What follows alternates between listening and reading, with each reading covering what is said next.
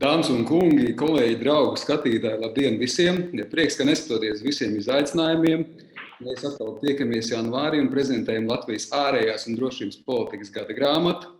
Pat ja šogad tas notiek virtuāli, bet janvāris ir vienmēr ļoti piemērots, lai izvērtētu iepriekšējo gadu un ieskicētu, protams, kā jauno. Un nevelti janvārs ir arī ārlietu ministra ziņojuma un ārpolitisko debašu laiks Saeimā. 2020. gads mums ir atgādinājis, ka katrs gads ir unikāls. Un tas arī nozīmē, ka arī mums ir nepārtraukti jāpiekalibrē mūsu diplomātija starptautiskajā vidē. Poētiski varētu teikt, ka katrs gads vienlaikus ir gan iepriekšējā turpinājums, gan jauna sākums. 2021. gads ir mūsu valsts starptautiskās atzīšanas 100. gads. Tas arī atgādina, ka mūsu valstiskums, starptautiskās trajektorijas ietekmē un nosaka gan starptautiskā, gan nacionālā attīstība. Starptautiskā vidē mēs acīm redzam transformāciju. Pēdējās dienās plašas diskusijas gan par Baidena prezidentūras sākumu, gan par Navaļnī Krievijā un ne tikai.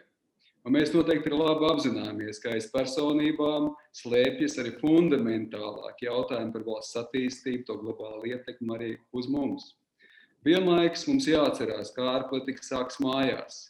Tikai stipra un konsolidēta sabiedrība un kopumā efektīvi funkcionējoša valsts var būt pašpārliecināta un konkrēti spējīga arī starptautiski.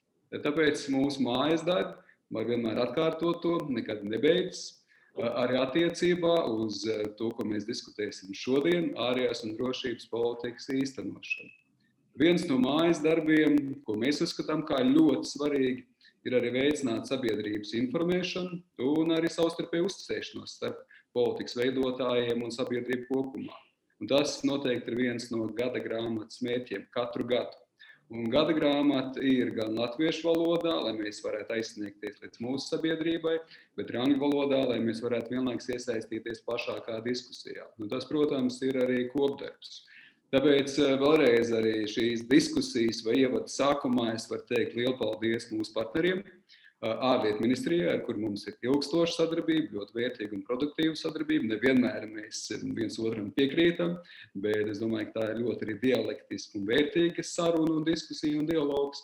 Noteikti lielu paldies arī Saeimai, īpaši ārlietu komisijai un arī Eiropas lietu komisijai, un arī mūsu ārējiem partneriem šajā gadījumā Friedricha Eberta fondam, kas arī ilgstoši atbalstījis dažādas projekts, tā izskaitā arī bijis pirmsākumos pie gada grāmatas. Paldies liels autoriem, paldies visiem, kas ir mums devuši radošas un kritiskas padomus, gan attiecībā uz šodienas prezentāciju un gada grāmatu un gada skatījumiem, gan arī uz dažādām citām aktivitātēm, jo bez skatītāja, bez klausītāja nebūtu arī tā pamatvērtība, nebūtu tas pienesums, jo tas ir, lai mēs savstarpēji iedarbotos viens otru informēt. Liels prieks un pagodinājums, ka ar mums kārtējo gadu ir arī ārlietu ministrs. Mūsu ārlietu ministrs Edgars Rinkēvičs, kas ir bijis arī no pirmsākumiem, mūsu uzticams sabiedrotais un partneris. Un, protams, kad es ar lielāko prieku arī dodu vārdu ministra kungam, lai ieskicētu tās vadlīnijas, par ko noteikti būs plašāk izvērstāka diskusija nākošajā nedēļā, kad būs Saeimā arī ārpolitiskās debates. Ministra kungs, bet es ceru, ka jūs jau kādu noslēpumu mums atklāsiet šodien par to, kas būs šajās debatēs, kāda akcenta būs, un jūs ieskicēsiet precīzi arī, kas notiks 2021. gadā un kāda būs tie Latvijas ārpolitiskie izaicinājumi. Ministra kungs, vēlreiz paldies un lūdzu. Vārds jums. Paldies, liels. Paldies, Prūda kungs, dargie draugi.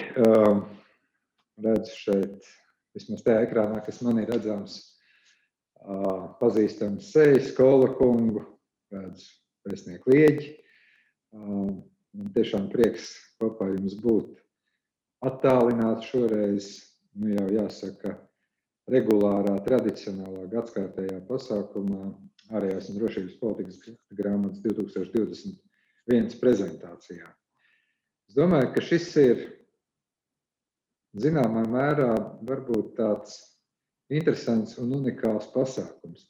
Lai gan jāsaka, ka ja mēs paskatītos un patītu atpakaļ laika to viteni, tad iespējams mēs paši sevī dzirdētu, ka unikāls bija 2015. gads un unikāls bija 2017. gads un unikāls bija 2018. gads daudz un dažādu iemeslu dēļ, vai, teiksim, Eiropas kontinentā bezprecedenta pēc Otrā pasaules kara notikuma, kāda izraisījās 14.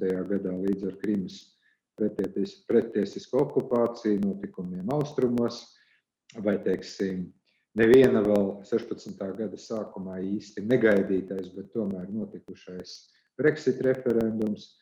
Un katru reizi mēs, kaut kā atskatoties uz iepriekšējo gadu, domājam, cik labi, ka tas gads ir nodzīvots un cik labi, ka ir jauns gads un viņa jau būs savādāk. Varbūt labāk, varbūt kaut kā sarežģītāk, bet būs savādāk. Es domāju, līdzīgām domām mēs esam sākuši 2021. gadu, bet atskatoties aizvadītajā gadā, gribētu teikt, ka, manuprāt, tas tomēr ir bijis zināmā mērā patīk vai nepatīk, bet tomēr savā ziņā tādai ļoti aktīvai diplomātijai tukšs gads. Gan tehniski iemeslu dēļ, gan savā ziņā arī varbūt saturiski iemeslu dēļ. Tehniski neapšaubām kopš marta mēs pamatā tomēr esam attālinātā darba formātā, tikšanās ir bijušas diezgan maz, un tas arī parādījis, ka tomēr būtiski jautājumi nevar tikt risināti attālināti. Lai kā varbūt kādam liekas, ka beidzot varēs ietaupīt daudz naudas un digitāli var atrisināt visus jautājumus, praksa parādīja, ka nē. Otra lieta, neapšaubāmi, tas bija vēlēšana gads Amerikas Savienotajās valstīs. Mēs visi gaidījām iznākumu, un, protams, ka vēlēšana kampaņas gadā ārpolitiski mazliet iniciatīvas un arī idejas piekūst. Bet ar jaunu spāru var teikt, ka 20. gada laiks ir bijis tomēr arī savā ziņā piepildīts ar to, ka mums tomēr ir izdevies Eiropas Savienības līmenī lemt par daudzgadu budžetu un bezprecedentu atveseļošanas paketi, apliecināt to, ka Eiropas Savienības ideja arī pēc Lielbritānijas aiziešanas ir spēcīga. Mēs lielā mērā tomēr pēc zinām apmulsuma perioda pavasarī spējām labāk koordinēt lietas, bet ar katru jaunu izaicinājumu secinām, ka tomēr jākoordinē labāk arī tagad, vai tas būtu vakcīnu iegādes un sadalas jautājums, vai tas būtu ceļošanas jautājums, vai tie būtu jautājumi, kas skar, piemēram, Eiropas nākotnes konferenci. Esam daudz diskutējuši par lietām Eiropas līmenī, kā veidot attiecības ar Ķīnu, ar Amerikas Savienotām valstīm, ar Krieviju, kas ir Eiropas strateģiskā autonomija. Un es domāju, ka, lai cik cilvēkiem šeit Latvijā vai jebkur Eiropā jūs pajautātu, kas ir Eiropas strateģiskā autonomija, jūs saņemsiet absolūti savu unikālu atbildi.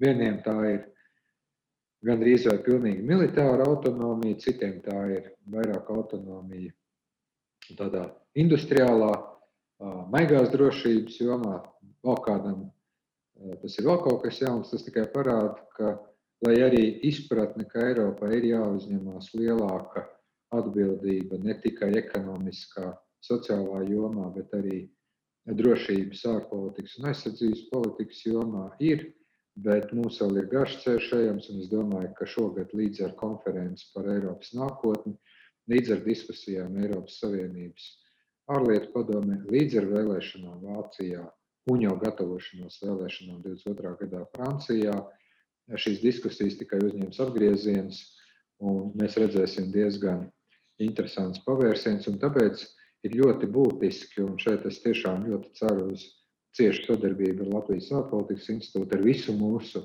strateģisko domātāju un analītiķu kopienu, vai tā būtu akadēmiska, vai politiska, vai žurnālistu kopiena, uz to, lai labāk iezīmētu, kur tad mēs redzam sevi, kur mēs redzam savu lomu šajā diskusijā un arī kā mēs redzam idejas par to, kādai ir jābūt varbūt spēcīgākai Eiropai. Savā ziņā es gribētu teikt, ka mēs sākam šo gadu kā nu kurš. Tie, kas sekoja līdz Amerikas vēlēšanām un cerēja uz viena kandidātu uzvaru, ir apmierināti. Tie, kas sekoja līdzi un cerēja uz otra kandidātu uzvaru, varbūt nav apmierināti, kā jau tas demokrātijā ir.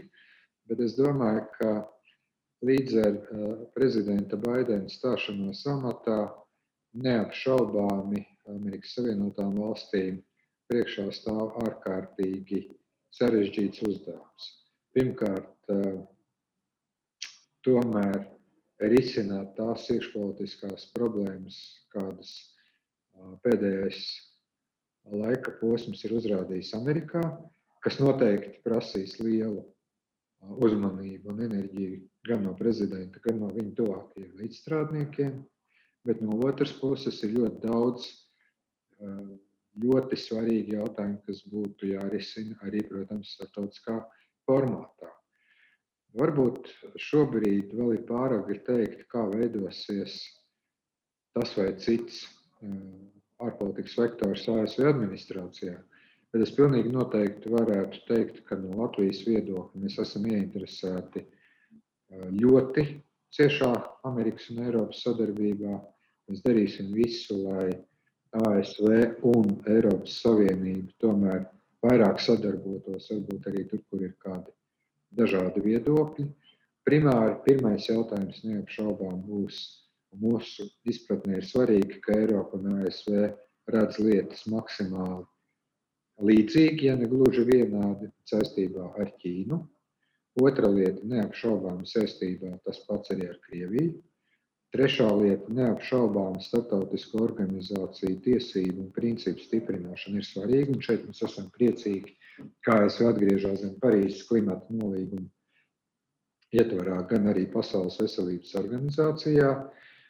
Mums ir neapšaubām svarīga arī ASV klātbūtne. Šeit reģionā, militāra, ekonomiska, un šai ziņā mēs gribētu, lai turpinātos 3 jūru iniciatīvas formāts, kas mūsuprāt ir ļoti veiksmīgs enerģētikā, digitālos jautājumos un transporta jomā.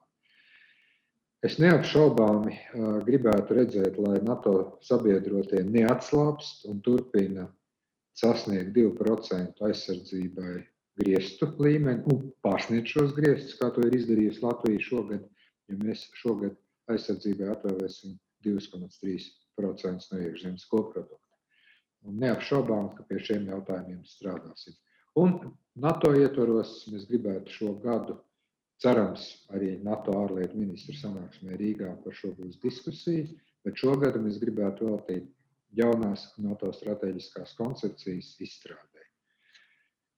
Mums aizvadītais gads kaimiņu reģionā bija arī neapšaubām sarežģīts notikumi Baltkrievijā dēļ. Es domāju, ka šeit mēs esam demonstrējuši kopā ar Baltijas valstīm nopietnu līderību. Mēs redzam, ka Aleksandrs Lukašenko ir pie varas, bet man ir jāsaka, ka dažreiz runā, ko tad mazas valstis var lielajā politikā padarīt. Es domāju, Baltkrievijas piemērs ir ārkārtīgi uzskatāms tam, ko nelielas Eiropas Savienības un NATO dalību valsts var panākt. Baltijas valsts panāca ļoti plašu sankciju paketi pret Lukašenko režīmu pietuvinātajiem. Esam sākuši īstenot arī pirmās mērķētās ekonomiskās sankcijas. Un, kā jūs zināt, tad hokeja čempionāts, pasaules hokeja čempionāts noteikti nenotiks Mīnskā. Tas viss ir izdarīts dažu mēnešu laikā ļoti labas koordinētas rīcības rezultātā. Un, ja mēs nebūtu aktīvi strādājuši ar Lietuvas, Igaunijas, Polijas partneriem, līdzīgi domājošām valstīm, es domāju, tomēr tāda nostāja nebūtu. Bet šajā gadā mēs nevaram atslābt. Mēs redzam, ka Baltkrievijā ir pati situācija lielā mērā pateicoties Krievijas atbalstam. Un mums būs jāturpina būt aktīviem šo jautājumu cēlājiem visās starptautiskās organizācijās, no Eiropas Savienības līdz pat ANO, ECO, un starp citu arī šovakar es uzstāšos apvienoto nāciju organizācijas drošības padomes diskusijā par cilvēktiesību situāciju Baltkrievijā. Tā kā mēs turpināsim būt redzami, dzirdami un arī aktīvi palīdzēsim praktiski. Protams, otrs mūsu kaimiņš Krievija, diemžēl, ir nodemonstrējis tikai atpakaļslīdi. Man pat īsti neizprotamā vēsturiskā laikmetā, kas noteikti jau ir gadus 60 līdz 80 sens, gan vēstures diskurss, gan tas, kas notiek ar politiski ieslodzītajiem Krievijā pavisam nesenā Alekseja Navalnija aizturēšanu atgriežoties Krievijā, nemaz nerunājot par viņa indēšanas mēģinājumu, parāda, ka mums nav jābūt ilūzijām attiecībās ar šo valsti, ka Eiropas Savienībai kopā ar ASV ir jādemonstrē skaidra, stingra nostāja. Vai tā būtu cilvēktiesību situācija, starptautisko organizāciju spiediens cilvēktiesību jomā vai Nord Stream 2 gāzes līnijas pārtraukšanu. Ja mēs runājam par uzdevumiem nākamajā, jeb šajā gadā, un es speciāli nerunāšu par to, kas būs runā, es varu pateikt tikai divus. Pirmais, cerams, ka mēs šī gada laikā no šīs pandēmijas izraisītajiem ierobežojumiem iziesim, kas uzliek jaunu atbildīgu pienākumu gan ārlietu ministrijai, gan kolēģiem citās ministrijās pēc iespējas ātrāk atjaunot mūsu ekonomisko konkurētspēju. Vēstniecības ir gatavas palīdzēt mūsu uzņēmējiem, tiklīdz kā praktisks bizness ir iespējams. Otra lieta, aizvadītais gads arī nodemonstrēja labāko, ko Latvijas ārlietu dienests varēja sniegt krīzes brīdī, un tas bija atbalsts mūsu valsts piederīgajiem, sevišķi pavasarī, organizējot repatriāciju. Un šeit, protams, liels paldies visiem maniem kolēģiem, gan ministrijā šeit uz vietas, gan vēstniecībās, kas to tiešām paveica, un mēs uzskatām, ka tā bija lielākā organizētā valsts repatriācijas operācija mūsu valsts vēsturē. Un visbeidzot, šis ir de jure 100-gadis gads, un mēs faktiski esam tikai 4 dienas no 28. janvāra. Līdz ar ko savā ziņā mēs ievadam Latvijas diplomātijas 2. gadsimtu. Mēs ievadam to, manuprāt, kā neliels, bet spēcīgs dienests, kas skaidri zina savus uzdevumus, kas spēj labi mobilizēties, strādāt līdzīgi domājošo valstu un sabiedroto formātā. Es ceru, ka mums būs iespēja vēl apliecināt sevi kā ļoti aktīvu, spēcīgu un radošu Eiropas valsti gan reģionālā, gan globālā līmenī un, protams, arī strādājot dažādu mērķu sasniegšanā. Ar šo es gribētu noslēgt šo te ievadu. Vēlreiz paldies visiem, kas piedalījās gada grāmatas veidošanā. Paldies Ārpolitikas institūtam un tā direktoram Sprūda kungam par labo sadarbību. Autoriem es vienmēr ar interesi vēl pirms ārpolitikas debatēm to grāmatu cenšos pāršķirstīt. Dažreiz nošpikot kādu ideju, kuru neteikšu. Ceļš man patīk kādreiz tās idejas izmantot atbildot deputātiem. Redzot Kola kungu jau, teiksim tā, virtuālajā tribīnē, es domāju, viņš dara tieši to pašu. Viņš noteikti pašķirsta gada grāmatu, lai atrastu ideju atkal savai uzrunai. Tā kā sirsnīgs paldies un tiešām veiksmīgas diskusijas. Sirsnīgs paldies ārlietu ministram. Tiešām par vērtīgo, interesanto, izvērsto, jau daudz šķautņaino arī runu un ieskicējumu par to, ko mēs varam sagaidīt gan runā, gan arī šajā gadā. Es domāju, ka ļoti daudz ļoti labi, interesanti aspekti, un es tiešām arī ceru, ka virtuālā grāmata tiek un tiks vēl pašķirstīta, un ka kāda laba ideja arī parādīsies. No ministra runas es domāju, ka katrs mēs varam savus akcentus arī salikt, jo tiešām man šķiet, ka ļoti plašs skatījums arī uz šīm attīstības tendencēm. Es varbūt ieskicēšu no savas puses tas, kas tika pieminēts, katrs gads ir unikāls, un šis gads būs vēl unikālāks. Ar to mums laikam jārēķinās gan ar saviem izaicinājumiem, gan savām iespējām. Noteikti mēs varam novēlēt to, ko arī ministra kungs teica, ka tomēr tā miedarbība, lai būt aktīvāk, lai tas gads varbūt nebūtu tādā cilvēciskā uzņēmēju darbības, arī veicināšanas, reālās diplomātijas veicināšanas un īstenošanas ziņā tukšs, ka tomēr tas cilvēciskais kontakts, savstarpēja miedarbība būtu, gan starp sabiedrību dažādām grupām, ka mēs varam tikties un diskutēt klātienē, gan runājot kopumā par ārpolitiku, gan par Eiropas attīstību, gan ka Rīgā tiešām notikt arī klātienē NATO tikšanās, lai ministri tiktos un tomēr izrunātu daudz lietas, kas mums tiešām ir svarīgi, tīpaši pie jaunās administrācijas, gan, ko arī ministrs minēja, ka tomēr beidzot mēs varam sākt griezt ar uzņēmēju darbības šo starptautisko riteni un arī miedarboties, kas beigās ietekmē mūsu visu labklājību.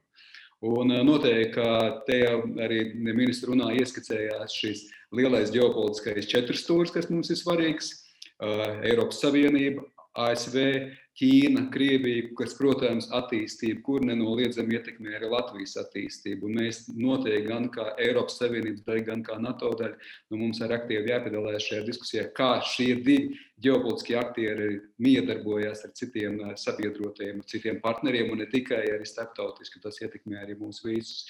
Tā kā vēlreiz tiešām liels paldies un, protams, lai visu to īstenot efektīvs ārlietu dienests ir ļoti svarīgs. Es domāju, ka tiešām mēs varam pateikt arī paldies par tām aktivitātēm, kas bija 2020. gadā, jo tās frontes līnijas bija vairākas un noteikti arī šī bija starptautiskā frontes līnija, kas bija jātur Covid apstākļos. Tā kā vēlreiz mēs esam pateicīgi gan par šo darbību, gan par sadarbību, gan ministram, gan dienestam, protams, ka novēlam, lai 21. gadā arī piepildītos to, ko ministrs ir teicis, un lai piepildītos, ka šis gads būtu unikālāks, bet tomēr vairāk ar iespēju pozitīvo zīmi. Tā kā paldies ministra kungam, un es dodu vārdu otram nozīmīgam arī mūsu sabiedrotājiem un partneriem, un arī, protams, kā spēlētājiem arī ārpolitikas jomā, ārlietu komisijas vadītājiem Rihardam Kolam, ar ko ar mums ir bijis ļoti laba cieša sadarbība. Un, Rihard, lūdzu, vārds ir jums. Jā, paldies, Andri. Tik tiešām paldies arī Latvijas ārpolitikas institūta kolektīvam. Skaidrs, ka iepriekšējais gads ir, var teikt, iezīmējis paradumu maiņu gads, un tas ļoti spilgt arī parādās šīs dienas formātam, kas ir būtiski atšķirīgs no iepriekšējo gadu ārlietu gada grāmatas atvēršanas svētkiem. Tāpat arī, kā ministra kungs arī minēja, ka pirmās ārpolitikas debates būs arī virtuālajā vidē, kas arī ir tāds savā ziņā savādāks konteksts. Un, protams, savā uzrunā es neiešu detalizācijā par to, kas visticamāk būs ļoti plaši diskutēts parlamentā jau jaunedēļ, 28. janvārī. Un es arī necentīšos atreferēt savu kontribūciju, ko es sniedzu gada grāmatā, lai savā ziņā gan skatītājiem, gan visiem, kas ir ieinteresēti gada grāmatas eksperti iekļautajos viedokļos, lai saglabātu šo, teiksim tā, moderni ir pielikt vārdiem klāt papildus vārdu, un tad es teiktu, lasīt gribu.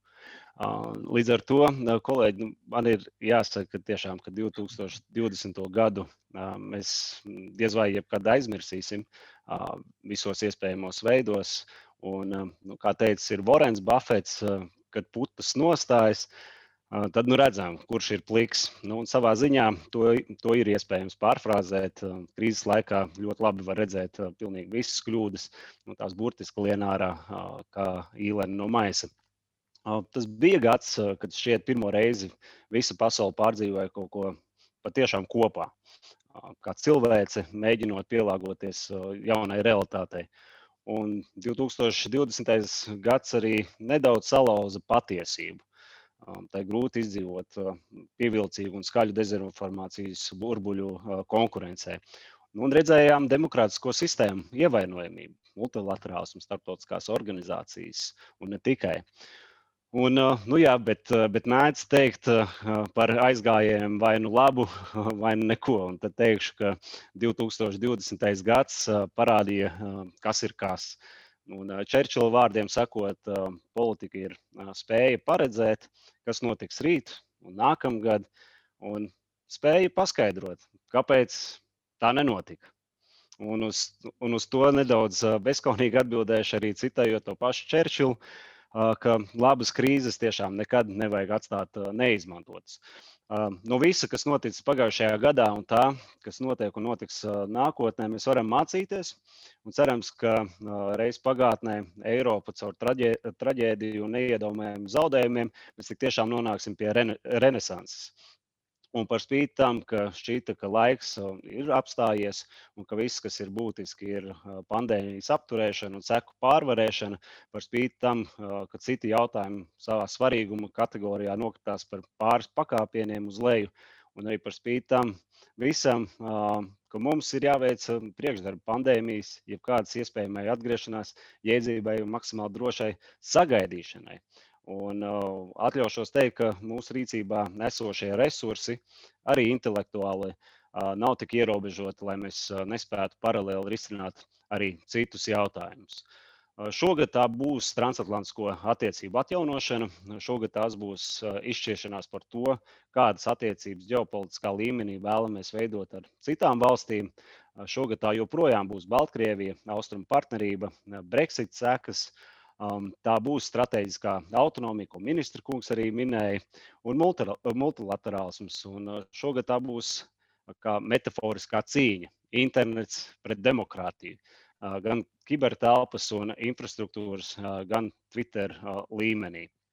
Un lielie tehnoloģiju uzņēmumi pēc savas būtības un ietekmes kļuvuši par sava veida kvazi valdībām, kas lem par to informāciju, ko miljoniem redzēt vai neredzēt.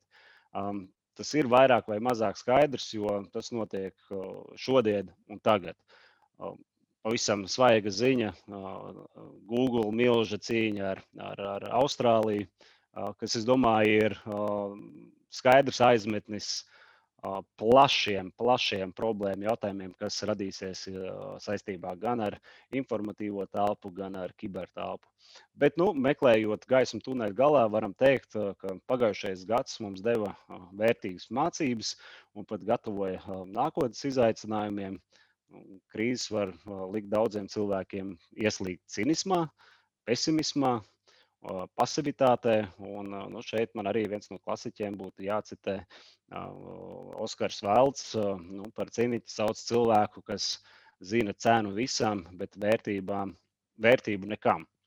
Un tomēr ceru, ka neaizrausimies šogad ar cinismu, un ka ar cinismu neaizrausies arī cienījamie panelisti savos vērtējumos, tepat pēc brīža. Un te mēs atgriežamies pie principiem un pragmatisma, ar gatavību sarunāties, kritiski vērtēt un mācīties, pielāgoties, vienlaikus nepārkāpjot sev svarīgos principus.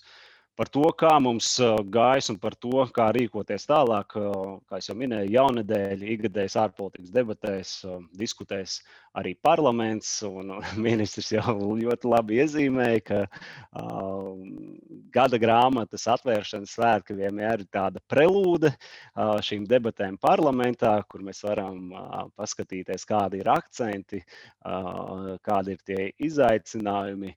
Savā ziņā tas var kalpot kā špikers, bet viens ir absolūti skaidrs, ka 21. gada un nākotnes stāsts ir tikai un vienīgi mūsu rokās. Tā kā es novēlu panelistiem jau sākt iet detalizācijās, un ka šo detalizāciju mēs tad varētu arī veiksmīgi parlamentā diskusijās par ārpolitiku, par drošību noslēgt un dot skaidru redzējumu ne tikai Latvijas iedzīvotājiem, bet arī mūsu sabiedrotajiem, un ne tikai sabiedrotajiem par to, par ko mēs iestājamies, par ko mēs iestāsimies, un kāda ir Latvijas vieta Eiropā un globālajā līmenī. Tā kā vēlreiz liels paldies. Es aicinu arī tātad, es saprotu, elektroniskā formātā gada grāmata būs jau pieejama. Tad aicinu arī, kā es jau minēju, savus pārdomus un analīzes atstāju lasītājiem, lai lasīt griba arī pandēmijas apstākļos ir spēcīgi. Tā kā vēlreiz paldies Sprūda kungs, paldies visam kolektīvam, paldies ekspertiem, kas arī devuši savu pienesumu gada grāmatas tapšanā, un lai jums ir auglīga un izdevusies diskusija.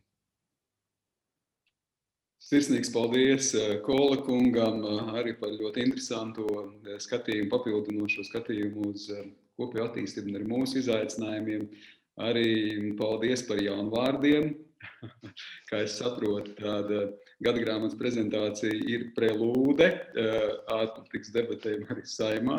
Tā kā ļoti labi, ka šīs lietas ir savstarpēji saistītas. Un, protams, ka tas ir viens arī no nodomiem gadagrāmatai, lai šis janvārs tiešām būtu piesātināts ar diskusiju, ar dažādām idejām, ar ekspertīzi, un ka tas viss arī kulminētos tieši tādās no arī politikas veidotāju un īstenotāju jau fórumā, ja vēl ar papildus ar idejām. Tā kā skaidrs, ka vēl vairāk pie 100 gadus, ka šīs idejas mums visiem ir nepieciešams. Man šķiet, ka ļoti labi, ka ļoti svarīgi arī, ka tika, Kolkungs, jūs arī ieskicējāt to, ka, protams, ir starpvalstu attiecības, bet arī vēl citas tendences un citi aspekti, kas parādās un kas, protams, ka ietekmē mūs. Gan šī kibertelpas drošība, tehnoloģija jautājumi, noteikti te var pielikt klāt arī klimata jautājums, to, ko jūs minējāt, multilaterālisms. Jāatcerās, ka Latvija ir sākus aktīvi virzīties arī uz apvienoto nāciju drošības padomes nepastāvīgā locekļa statusa iegūšanu, un šeit plašas diskusijas sabiedrībā, dažādi aktieri iesaistīšana, nevalstiskā sektora domnīca, protams, ka lēmumu pieņēmēji savstarpēji miedarbību iesaistīšana, mūsu mērķu definēšana ir ļoti, ļoti svarīga un arī vienlaikus vērtīga. Es domāju, ka tas arī mums pašiem ļauj paskatīties uz sevi un izmantot šīs iespējas, lai vēl pilnveidot šos te mērķus un arī savstarpējo miedarbību. Un tāpēc noteikti es varu arī noslēgt ar to jūsu aicinājumu par lasīt gribu. Es varētu vēl papildināt, līdzdarboties gribu mums visiem gan tajā dažādo domu radīšanā, gan arī vienlaikus miedarbībā, kas mūs arī veicina starptautiski un beigās, kas arī veicina mūsu labklājību, mūsu starptautisko drošību, ka tas jau ir arī šis lielais vai arī vairāk mērķi. Tā kā vēlreiz sirsnīgs paldies Kola kungam par lielisko sadarbību un vērtīgajiem arī vārdiem un pienesumu. Un, protams, ka es arī novēlu veiksmīgas, intelektuāli radošas, virtuālās debatas nākošajā nedēļā arī Saeimā. Tā kā paldies vēlreiz, vēlu veiksmi. Un tagad mēs pārējām jau pie nākošā šīs te prelūdes etapa, respektīvi pie jau diskusijas. Kā jau šeit izskanēja novēlējums būt ne tikai ciniskiem, bet es domāju, tas arī mazliet ir noderīgs un vērtīgi, bet arī ar pienesumu, rekomendācijām, ar skatījumu, kas var arī papildināt šo te mūsu rīcību politiku. Un es dodu vārdu Latvijas ārpolitikas institūta pētniecei Sintejai Brokai, kas ir bijusi arī aktīva gadagrāmatas īstenotāja, veidotāja, autoru uzrunātāja, vienlaikus arī redaktori. Lūdzu, Sinteja, vārds ir tev, lai jau var iepazīstināt ar diskusijas dalībniekiem un uzsākt veiksmīgi, interesantu, dinamisku diskusiju. Lūdzu, Sinteja. Paldies Sprūda kungam, paldies arī Rinkēviča un Kola kungam par visnotaļ nozīmīgajām pārdomām, kas kalpos kā lielisks starta punkts mūsu šīs dienas diskusijai. Dargie skatītāji, esiet sveicināti Latvijas ārējās un drošības politikas gadagrāmatas 2021 prezentācijas diskusijā. Šis ir jau 8. gada grāmatas izdevums, bet 1. gads, kurā mēs tiekamies šādā kompozīcijā. Bet es esmu pārliecināta, ka tas neietekmēs diskusijas aktualitāti un nozīmīgumu. Gadagrāmata no pašiem pirmsākumiem skatās jau uz vairākiem ārpolitikas vektoriem, skaidri iezīmējot primāros un arī aplūkojot plašākā kontekstā Latvijas lomu pasaulē. Un šis gads nav bijis izņēmums. Arī šogad Latvijas ārpolitikas institūts ir uzticējies talantīgu un profesionālu autoru kolektīvam, aicinot izvērtēt 2020. Gada ārpolitiskos notikumus un arī sniedzot rekomendācijas 2021. gadam. Un izdevumā aplūkoto tēmu loks ir ārkārtīgi plašs un arī autoru loks ir plašs, līdz ar to visus jūs, kas šobrīd vēro mūsu tiešraidē, es aicinu apmeklēt mūsu mājaslapu www.lai.lv, kur jūs varat lejuplādēt savu kopiju gan latviešu, gan angļu valodā, ieskatīties, klausīties diskusiju un arī piedalīties diskusijā, uzdodot savus jautājumus. Bet bez liekas vilcināšanās jūsu virtuālo aplausu pavadībā cerams ļaujiet man jūs iepazīstināt ar mūsu šīs dienas diskusijas dalībniekiem. Sāksim alfabētiskā secībā. un Aleksandra Bērziņa-Čerenkova ir man lieliska kolēģe Latvijas ārpolitikas institūtā, kur viņa ir Āzijas programmas vadītāja, tāpat arī Una ir Rīgas Stradiņa Universitātes Ķīnas studiju centra vadītāja. Sveika, Una! Sveicināti, kolēģi! Sveika, Sintī! Tāpat arī Imants Lieģis. Šobrīd ir arī Latvijas ārpolitikas institūta vecākais pētnieks un Eiropas līderības tīkla konsultatīvās padomes loceklis, bet ne tikai Imantam ir ārkārtīga plaša diplomātiskā pieredze. Viņš ir bijušais Latvijas Republikas vēstnieks Francijā, Beneluksa valstīs, NATO, Spānijā, Eiropas Savienības politikas un drošības komitejā, kā arī Latvijas Republikas aizsardzības un tieslietu ministrs. Esiet sveicināts, Imant! Imant, nedzirdam jūs. Jā, paldies, Sintī, prieks piedalīties šogad. Lieliski, jā. Un pateicis pagodinājums ir sveikt arī Gundu Reiri, kas ir Latvijas Republikas ārlietu ministra padomniece un starptautisko pētījumu centra direktora. Sveika, Gunda! Labdien, Sintī, labdien visi dalībnieki, prieks jūs visus redzēt arī šādā formātā. Lieliski, un pirms dodam vārdu mūsu ekspertiem, lai raudzītos, kā tad starptautiskā vide ietekmē mūsu valsts nacionālās intereses un ārpolitiku, aicinu visus tos, kas vēro mūsu tiešraidē, iesaistīties diskusijā, un visas diskusijas garumā jums ir iespēja iesūtīt savus jautājumus caur Slido aplikāciju, jeb Slido interneta vidi, ierakstot kodu 63142. Visi šie jautājumi nonāks pie manis, un es arī tad viņus attiecīgi adresēšu mūsu ekspertiem.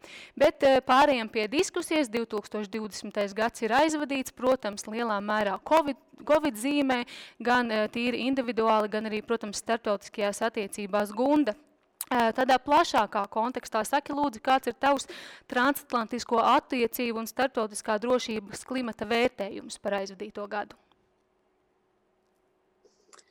Jā, labdien vēlreiz! Teiksim tā, NATO ģenerālsekretārs šo zāļu recepti transatlantiskajām attiecībām pagājušajā gadā uzrakstīja ļoti īsu un ļoti precīzu, un viņš teica tā, NATO ir jāpaliek militāri spēcīgai, jābūt politiski vienotākai un jāveido plašāka pieeja globāli. Un es šajā receptē redzu pirmkārt, protams, komplimentu militārajām spējām, NATO militārajām spējām, protams, arī ir aicinājumi tā turpināt. Es redzu aicinājumu pēc plašāka tvēruma, tāda konceptuālā tvēruma, un kā jau arī ministra uzrunā bija minēts, tātad tas, protams, ir nākamā gada uzdevums. Šis NATO strateģiskais koncepts un arī pārdomas par NATO 2030, bet mēs šajā receptā redzam arī brīdinājumu. Un tas skar šo iekšējo politisko klimatu aliansē, šo politisko vienotību vai brīdinājumu par sakām, ko var nest politiska šķelšanās. Lūk, un manuprāt, tas ir ārkārtīgi interesanti. Arī no tā viedokļa, ka parasti mēs par transatlantiskajām attiecībām runājam, teiksim, no tāda institucionālā capabilities spēju aspekta, mēs runājam par finanšu pieejamību, bet lūk, šeit parādās jau šī atmosfēras vai iekšējā klimata tēma. Bet man gan ir jāsaka, ka tas ir interesanti, bet nav netipiski, jo tā ir ļoti liela tēma militārajā sfērā. Tie, kas man pazīst, noteikti zina, ka man patīk citēt Sun-Dzī karamākslu. Savulaik Berlīnē studējot, man bija padziļināts kurs par to, kopš tā laika esmu ļoti iemīlējusi. Un redzēt, arī, jā, man pat paņēma līdzi, viņš 3. nodaļā iezīmē 5 galvenos uzvaras punktus militārajā stratēģijā, un ticiet vai nē, viena no tām saka sekojoši. Uzvarēs tas, kuru armija visos tās rangos caurvīs viens un tas pats gars. Tātad runa ir par šo iekšējo vienotību, solidaritāti, iekšējo atmosfēru, teiksim tā, cīņas garu. Tas nav nekas svešs militārajā sfērā. Manā skatījumā tas turpmākajā gadā, varbūt pat gados, ir viens no tādiem nopietnākajiem izaicinājumiem un uzdevumiem transatlantiskajās attiecībās tieši drošības aspektā. Tas, protams, neizslēdz diskusijas un domapmaiņu, tieši pretēji. Progress bez produktīvas doma apmaiņas nav iespējams, bet ir ļoti svarīgi, lai šajā jaunā strateģiskā koncepta dizainēšanas procesā tas tiktu veidots tādējādi, ka tomēr alianses partneru vidū ir vienota draudu uztvere. Tas arī mums, kā Latvijai, ir ārkārtīgi svarīgi, lai nebūtu šķelšanās jautājumā par, teiksim, nākotnes attiecībām ar Krieviju, arī par finanšu prioritātēm, par operacionālajām prioritātēm un par politikām. Lūk, ir katalizatori vai tie triggeri punkti, kas varētu šo politisko vienotību vai iekšējo transatlantisko politisko vienotību, tā teikt, iztraucēt. Ir vairāki, tie galvenie, protams, ir Ķīnas jautājums, Krievija, arī jautājums par Eiropas Savienības lomu transatlantisko attiecību nākotnē, bet, protams, ka to ir vairāk.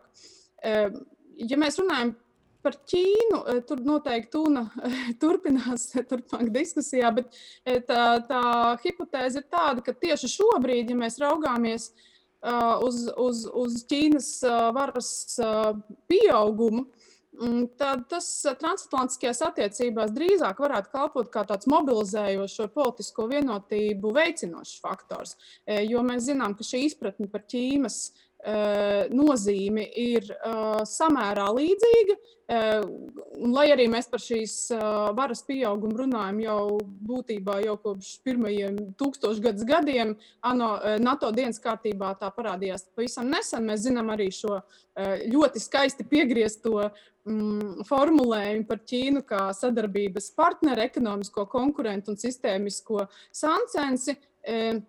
Šī izpratne caurvīja visu transatlantisko partneru domāšanu, bet, protams, ir jāpaturprātā arī šī hipotētiskā situācija, ko ļoti daudz viet think tankos domātavās dizainē, jo sevišķi Amerikā, tātad situācija par to, ka Ķīna kā pieaugoša var tomēr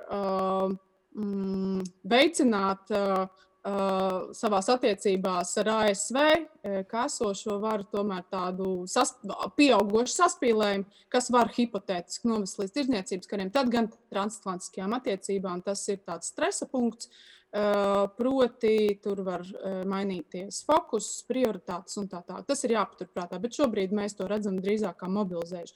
Eiropa, mēs redzam pieaugošas diskusijas, atkal tas nav arī nekas jauns starp eirocentristiem un transatlanticistiem. Tas arī izpaužas jau pieminētajā strateģiskās autonomijas diskusijā. Latvijas pozīcija šeit ir ārkārtīgi skaidra. Mums ir ļoti svarīgi, lai šīs attiecības būtu savstarpēji papildinošas un nevis dublējošas. Protams, ka sistēmā nedrīkst būt entropija. Eiropas Savienībai ir jāattīstās, un, protams, ka ASV būs droši vien pirmā, kas apsveiks Eiropas spēju pieaugumu un spēcīgāku Eiropu, bet ir ārkārtīgi svarīgi saprast, ka Eiropas Savienība visādā ziņā ir partneris, nevis pretsvars vai kur nu vēl sancens šajā jomā.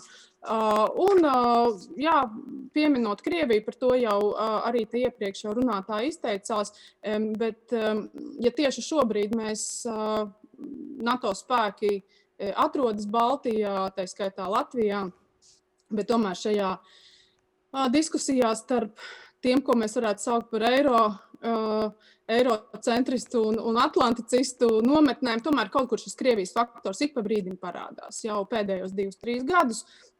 Un šeit es atkal gribu atgriezties pie šī jautājuma par vienoto draudu izpratni. Latvijai ir ārkārtīgi svarīgi, lai izpratne par Krievijas nozīmi transatlantiskajā telpā sakrist ar mūsu redzējumu, un ka šie meklējumi pēc jauna tipa attiecībām ar Krieviju vai kur nu vēl nedod Dievs tas aiziet līdz tādiem konceptiem, kas bija agrāk jau pieredzēti par attiecību restartu, lai tie nekādā gadījumā neapdraudētu mūsu mūsu drošību.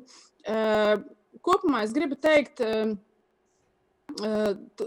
diskusijas noteikti būs parlamentā, vajag lasīt noteikti šo grāmatu, bet, ja mēs runājam par Latvijas ārpolitiku aizvadītajā gadā, tad man šķiet, ka man ļoti simpatizē doma par to, ka tas ir bijis tāds stresa testa gads.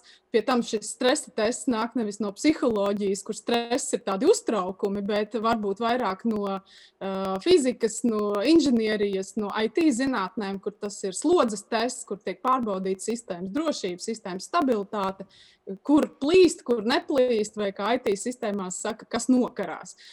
Man ir jāsaka, ka, manuprāt, pagājušais gads bija šī ziņā zīmīgs Latvijai. Tas ir gan Covid ar repatriācijas milzīgu operāciju, vēstures dezinformāciju, daudzgadu budžetu, kur premjers ar mūsu diplomātiem demonstrēja augstākā līmeņa mediācijas spējas un sarunu vešanas prasmes. Es teiktu tā, ka šis tests ir godam izturēts un, ziniet, kā man kādreiz vecāki teica, ir jābūt vienmēr uzdevuma augstumos, un runājot par aizvadīto gadu, man noteikti jāsaka, ka Latvijas ārpolitika ir bijusi uzdevuma augstumos. Paldies! Lieliski, paldies, Gunda. Noteikti arī tevis pieminētajam vienotajam garam un vienotībai mēs pēc tam pieskarsimies arī tālāk diskusijai, bet virzīsimies tālāk. Un, Imant, jūs savā rakstā 2020. gadu raksturojat caur 3 mainīgajiem Covid-19 pandēmiju, Emmanuelu Macronu, Donaldu Trumpu, un savukārt 2021. gadā nāk klāt cits mainīgais jaunais ASV prezidents Joseph Baidens. Sakiet, lūdzu, kā šis te gads un kā šī pāreja izskatās no jūsu perspektīvas? Es teiktu, ka pāreja izskatās tik pozitīvi. Un es gribēju teikt vispirms, ja mēs skatāmies atpakaļ uz pagājušo gadu, tad jautājums ir, kā mūsu ārpolitika tika galā ar to saucamo melno gulbi, ar tādu parādību, kas bija negaidīts. Un šeit nevienam nav noslēpums, ka šī lielā parādība bija Covid un pandēmija. Un tas, kā jau ministrs minēja, tas nozīmē, ka pagājušais gads bija faktiski tukšs gads diplomātijai. Arī pašā laikā ir skaidrs, ka šī pandēmija ietekmēja ārpolitiku gan pēc satura, gan pēc formas. Pēc formas, teiksim, noslēdzot savu diplomātu karjeru, neapšaubām diplomātijas paņēmieni pilnīgi mainījās, vai ne? Tā kā līdz pirmajā pusgadā tas jau bija acīm redzams, vai ne? Šādā teiksim, kaut kas vēl bija jāveic, un, teiksim, ja mēs skatāmies uz saturu, tad neapšaubām bija ietekme gan uz drošības jautājumiem, gan uz NATO kontekstā, gan uz Eiropas Savienības jautājumiem. Ja mēs skatāmies uz NATO, pagājušā gadā bija paredzēt ārkārtīgi nozīmīga mācību, saucās Defender Europe, un tādā vietā, lai piedalītos 20,000 ASV karavīri, tādā vietā piedalījās 6,000. Un tam bija diezgan liels seks, jo nebija notestēt ļoti svarīgs princips par militāro mobilitāti, kā, teiksim, varētu pārvietot īpaši ASV spēks no Amerikas pār uz Eiropu, kā tad, teiksim, tiek nodrošināta šī kustība pašā Eiropā. Tātad tas ir, teiksim, tas pārgāja, protams, uz šo gadu un uz vienu, tas joprojām būs šogad viens no lielajiem izaicinājumiem, kā nostiprināt to NATO klātbūtni un īpaši, teiksim, skatoties uz to veidu krīzes laikā, kā to pārbaudīt.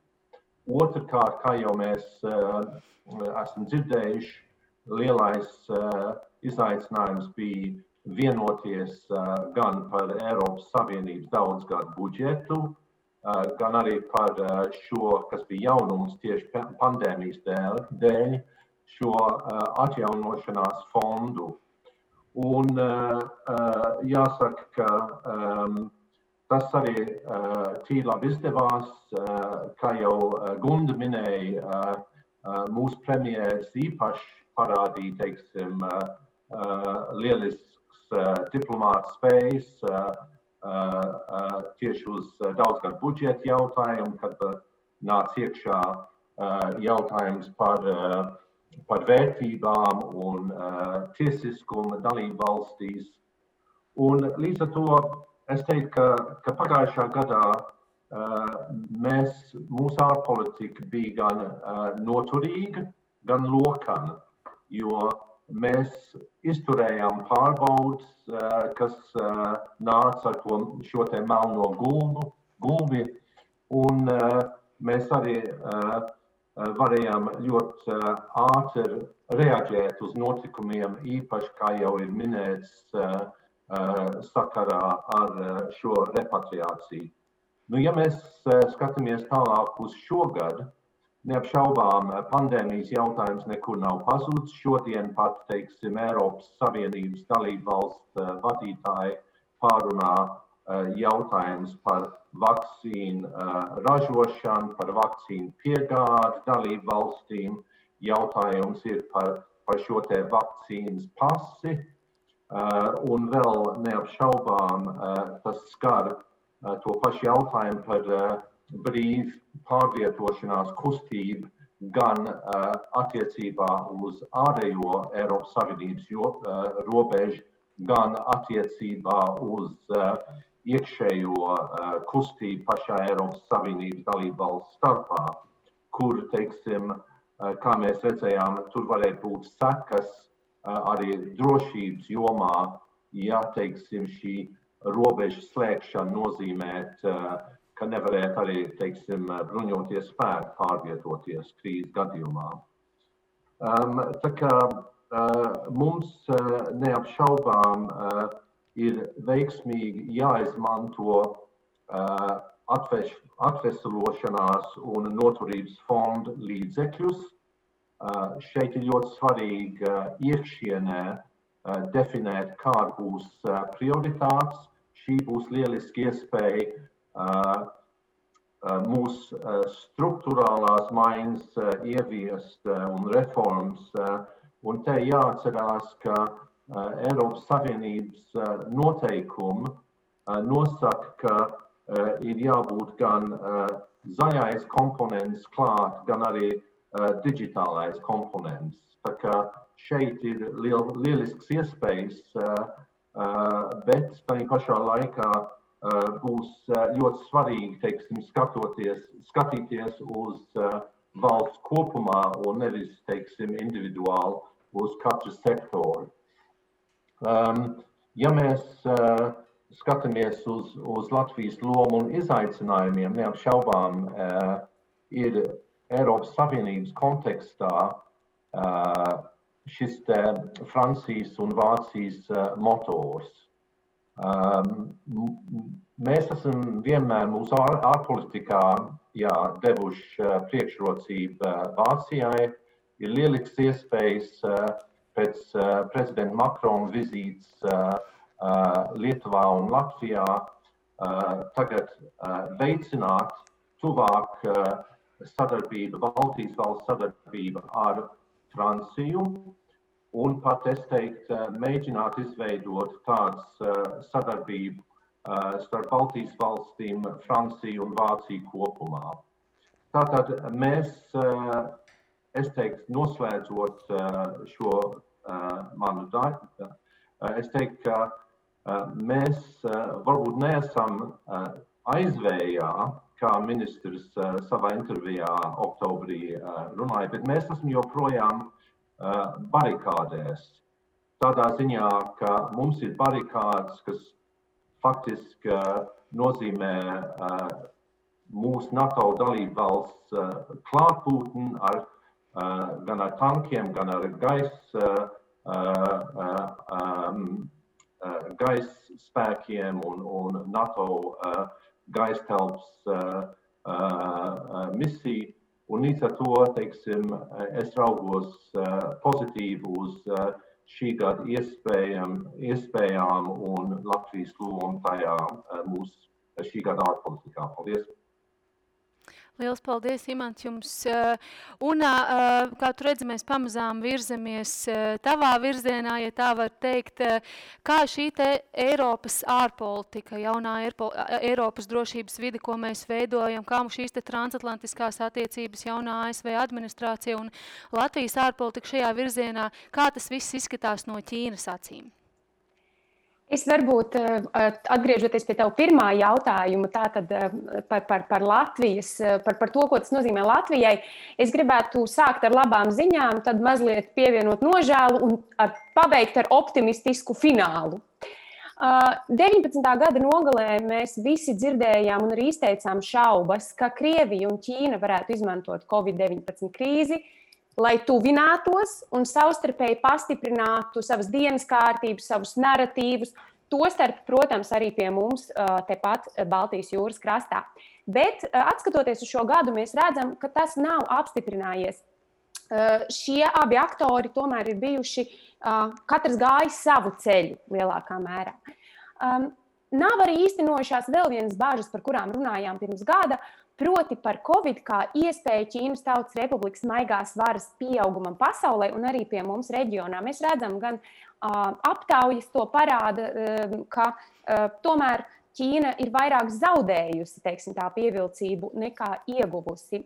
Šis melnais gulbis nav Ķīnai bijis veiksmīgs. Tagad pie nožēlas daļas manā uzrunā.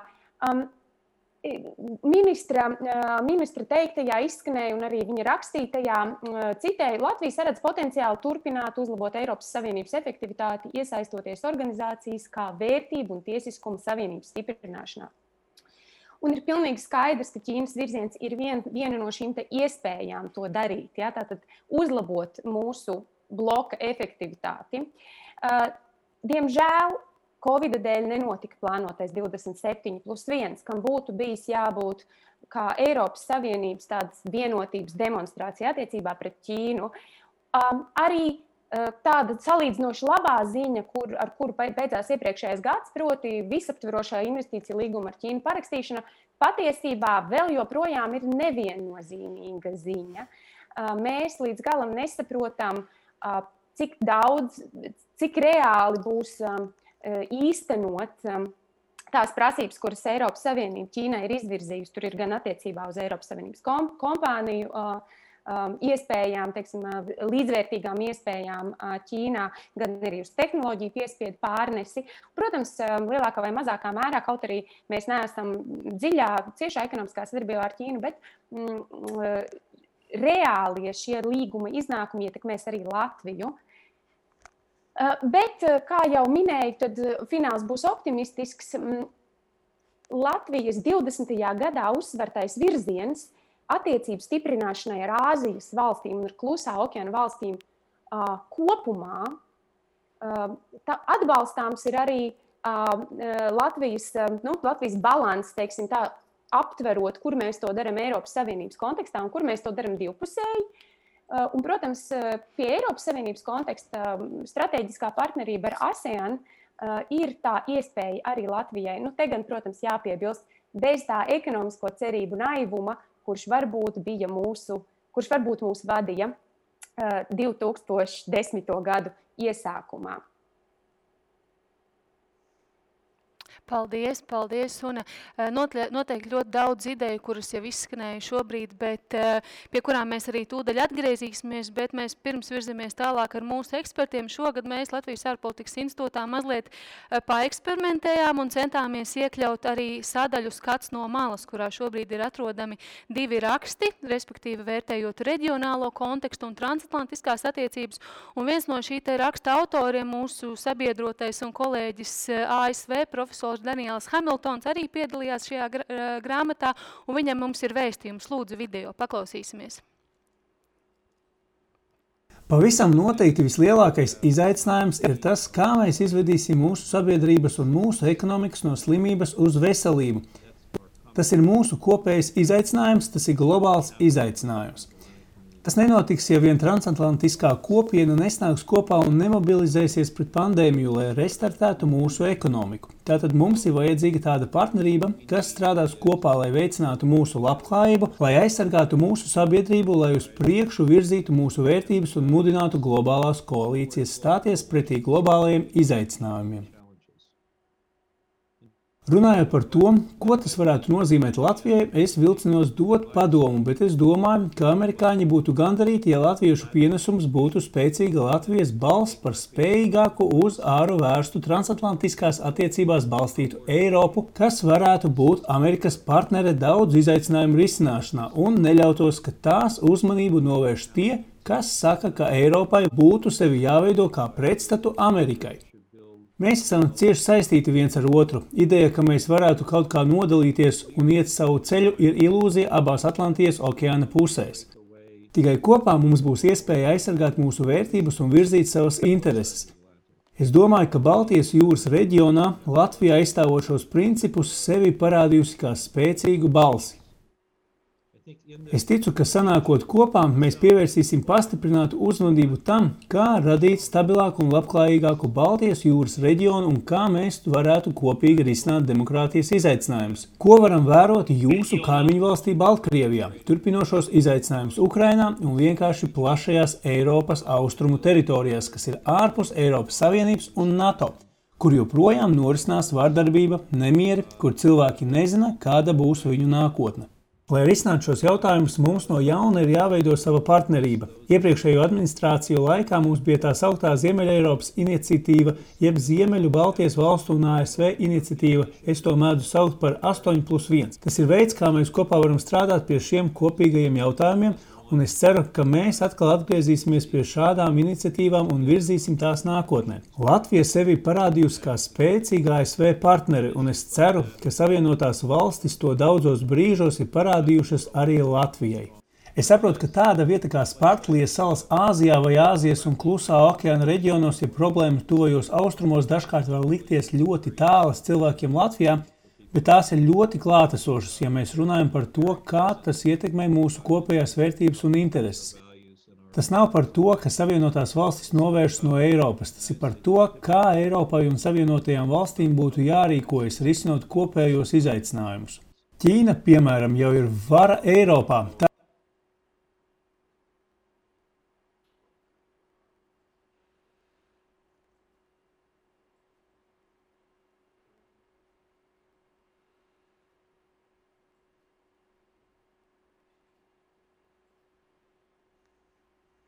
Mēs varam turpināt diskusiju? Tas nav par to, ka Savienotās valstis novēršas no Eiropas. Tas ir par to, kā Eiropai un Savienotajām valstīm būtu jārīkojas risinot kopējos izaicinājumus. Ķīna, piemēram, jau ir vara Eiropā. Tā nav tālu prom, tā ir tepat. Un daudzi principi, ko tā aizstāv, nesaskan ar mūsu cilvēku tiesību un demokrātijas principiem.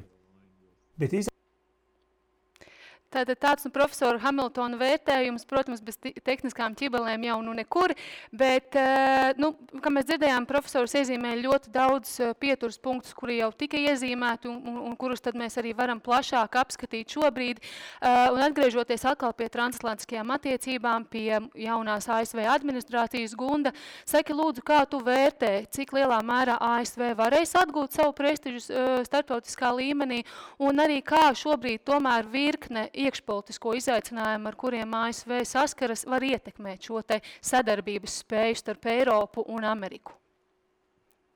Jā, paldies par jautājumu. Es, diemžēl, tiešām tehniski ķibeli dēļ mēs šeit panelisti nedzirdējām Dana teikto, bet pirms es atbildu, es gribu teikt, ka es tiešām viņu ārkārtīgi cienu. Man ir bijusi iespēja arī savā Fulbright periodā tieši viņu vadītajā institūtā strādāt un tikai izteikt gandarījumu, ka jūs esat atraduši veidu, kā ar Danu sadarboties. Es esmu dzirdējis viņu arī jūsu podkastos un brīnišķīgi.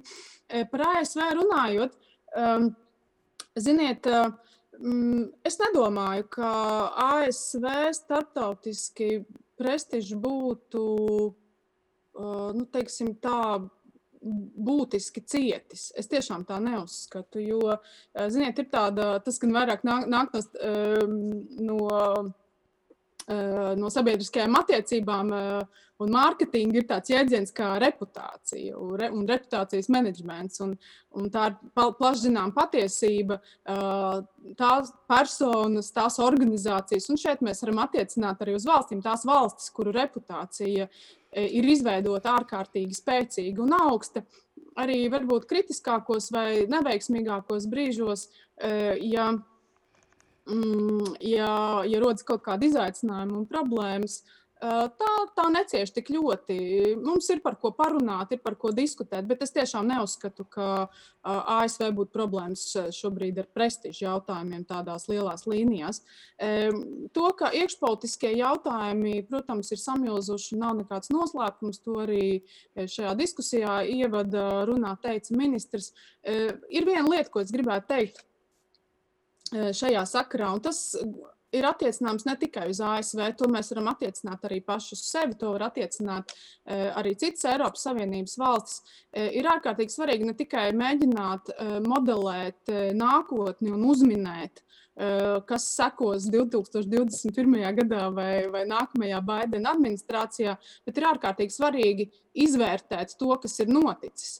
Un ja mēs runājam šobrīd par iekšpolitiskām problēmām, tad no politikas veidošanas un ārpolitikas veidošanas viedokļa ārkārtīgi svarīgi būtu saprast, kas ir noticis un kāpēc. Tā ir ārkārtīgi svarīga lieta. Un vēl, ja mēs runājam par ASV, es gribētu teikt, ka es godīgi sakot, pati personīgi neesmu drāmas cienītāja, tikai varbūt mākslā un mūzikā, bet ja mēs runājam par politikas izvērtējumu vai starptautisko politiku, man vairāk patīk šāds pragmātisks vērtējums un mazāk emocijas. Es redzu ļoti daudz emociju šobrīd, gan to pusē, kuri atbalstīja vienu kandidātu vai otru kandidātu, bet ir viena bīstamība.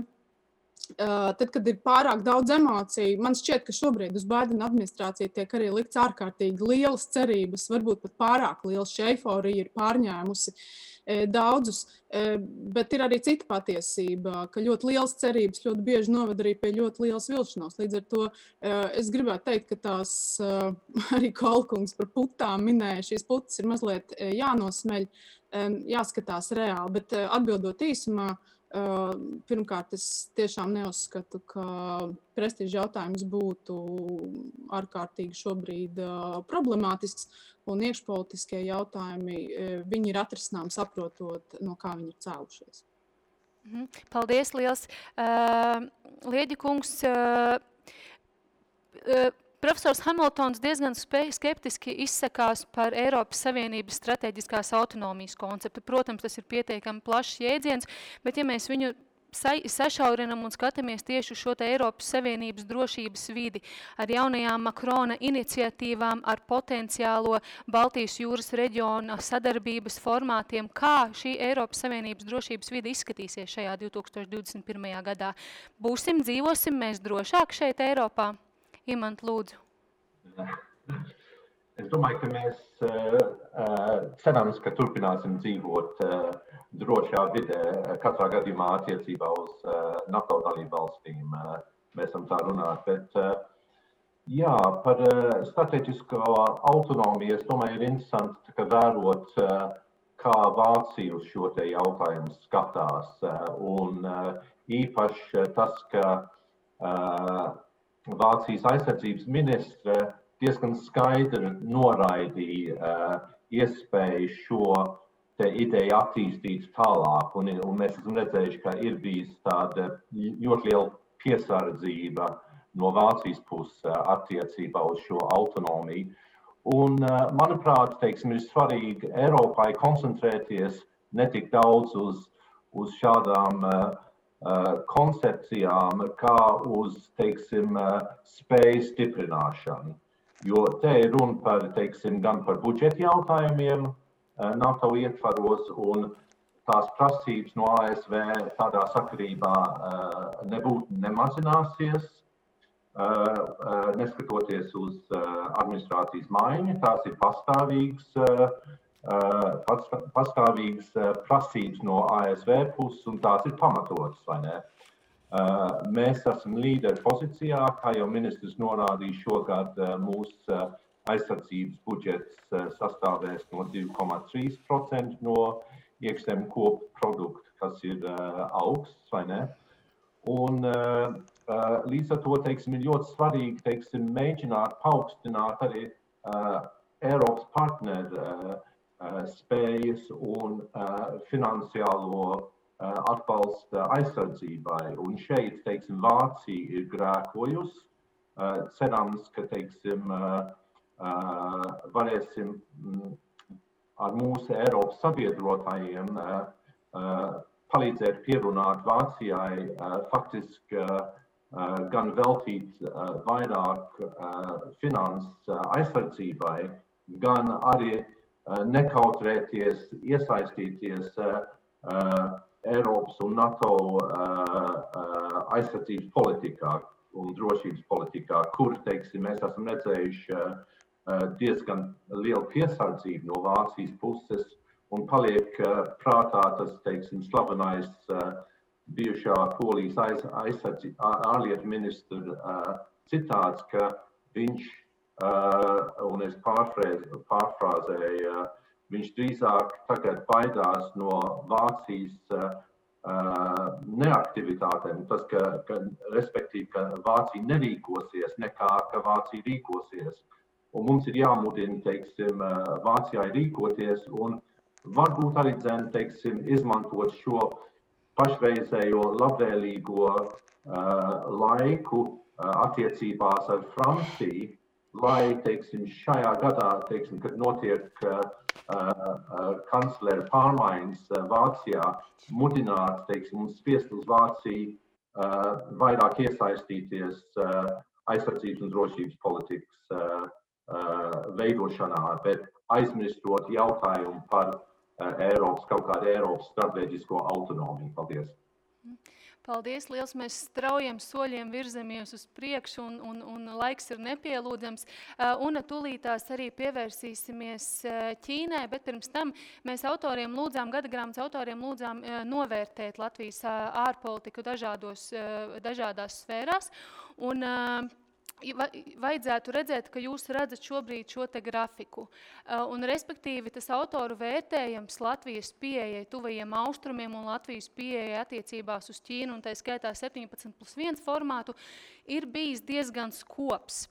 Attiecīgi, protams, pēc tam arī Latvijas pieteikums ANO tiek vērtāts ļoti pozitīvi. Latvijas loma transatlantisko attiecību spēcināšanā un drošības jautājumos tiek vērtāti pozitīvi, bet varbūt ņemot vērā šo te bildi, šo te vidēji zemo mūsu ekspertu vērtējumu mūsu pieejai Ķīnā un Āzijas reģionam tālākam, saki, kas ir tas, ko 2021. gadā mums vajadzētu ņemt vērā, veidojot šīs attiecības, un vēl es varbūt pielikšu klāt vēl jautājumu arī, kas mums ir iesūtīts no mūsu klausītājiem, cik lielā mērā Latvijai vajadzētu ņemt vērā vai tiks ņemts vērā cilvēktiesību aspekts tieši attiecībās uz Ķīnu. Tāds diezgan plašs jautājums, bet es esmu pārliecināta, ka tu varēsi atbildēt. Lūdzu, Una.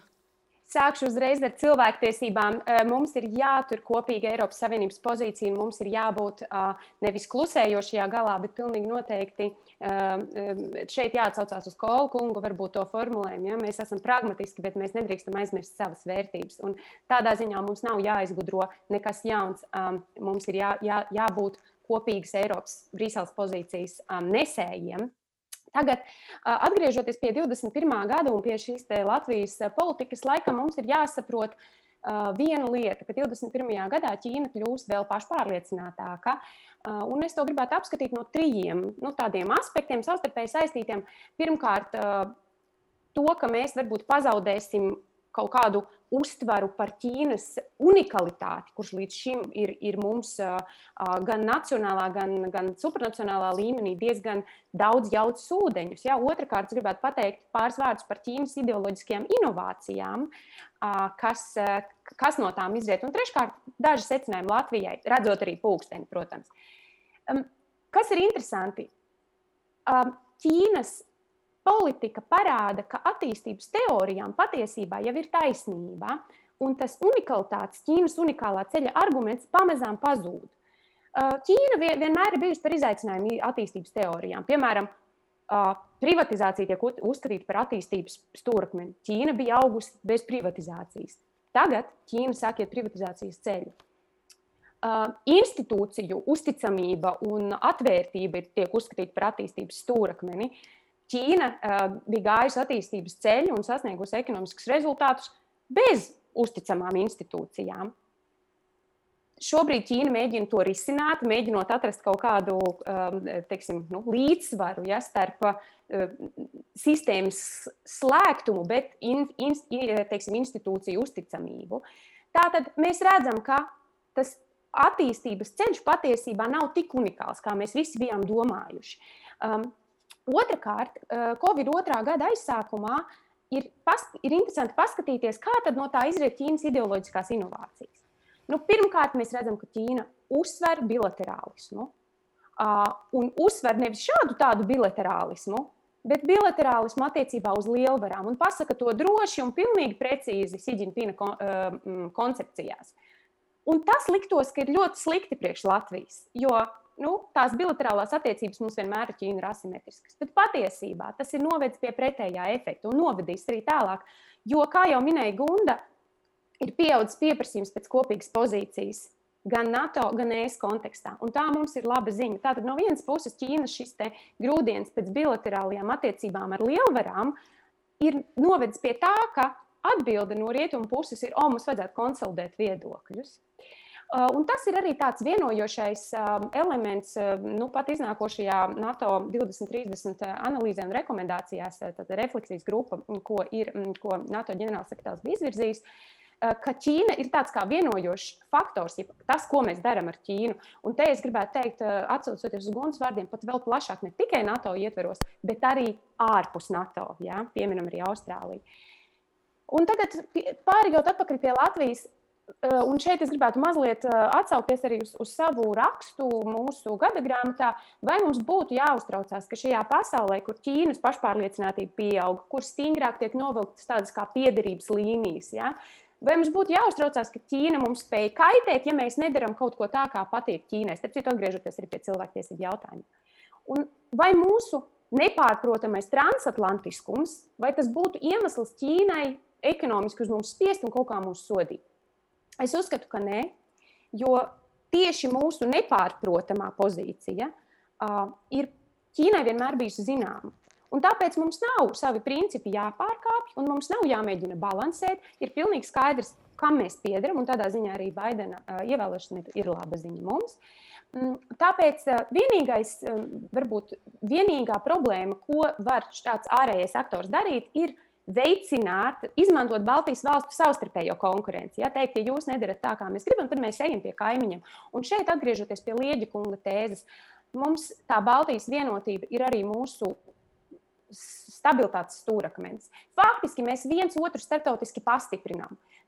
Pavisam vienkāršs piemērs. Francija pārmet, ka tā ir palikusi 1-1 ar problēmām Malī, piemēram, ka tā ir cilvēku upuri. Un ko viņi piemin? Viņi piemin, mūs atbalsta Igauni, un viņi saka, mūs atbalsta Baltija. Līdz ar to caur Baltiju viņi tic šai solidaritātei, plašākai solidaritātei. Tas pats ir Lietuvas-Baltkrievijas pozīcija. Tātad atkal kopēja Baltijas nostāja, kur mēs amplificējam viens otru pozīciju. Tad tas arī tie ir tie punkti, kur varbūt pie tās kopīgās tēmas Ķīna 2021 un Latvijas reakcijas, to es gribētu šodien pateikt. Paldies! Paldies, liels. Un mums ir arī jautājumi par Latvijas mācībām no Kalnu Karabahas konflikta, par Krievijas lomu pēc gaidāmajām vēlēšanām Krievijā gada otrajā pusē. Tāpat arī ekonomiski aspekti un Latvijas ekonomiskā diplomātija. Varbūt paturot prātā šos te jautājumus, es lūkšu tā apkopot savas domas. Un Lieģa kungs, kā jūs vērtētu, kas būtu tas galvenais Latvijas ārpolitiskais mērķis 2021. gadā un ar kādiem instrumentiem mēs šo mērķi veiksmīgi varētu sasniegt?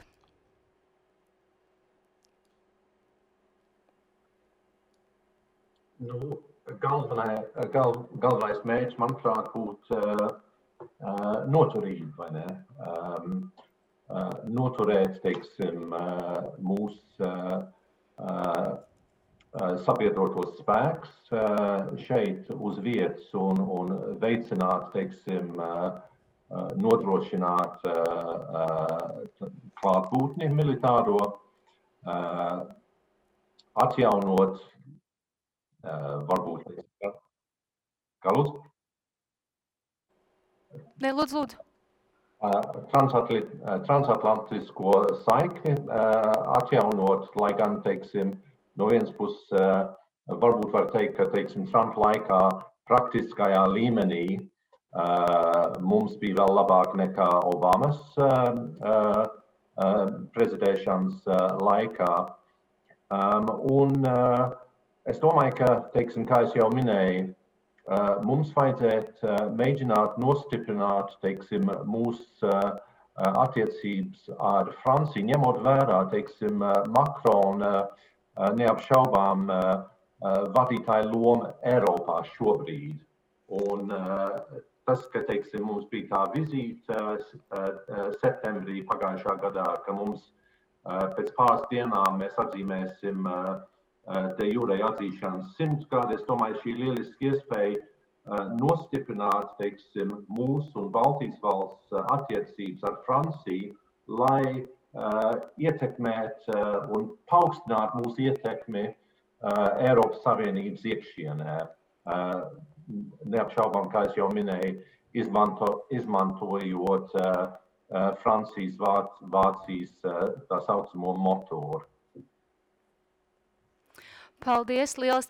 Ir vēl viens attēls, kam es vēlētos vērst jūsu uzmanību. Mēs katru gadu veidojam šo te vārdu mākoni ar mūsu apmeklētājiem, bet šogad šis vārdu mākonis ir izveidots no mūsu ekspertu un autoru viedokļiem, un mēs redzam, ka tas lielākais akcents uz to, kam nākošajā gadā būtu jāpievērš uzmanība, ir transatlantiskās attiecības, drošība, Ķīna, Kanādas aspekts, dezinformācija.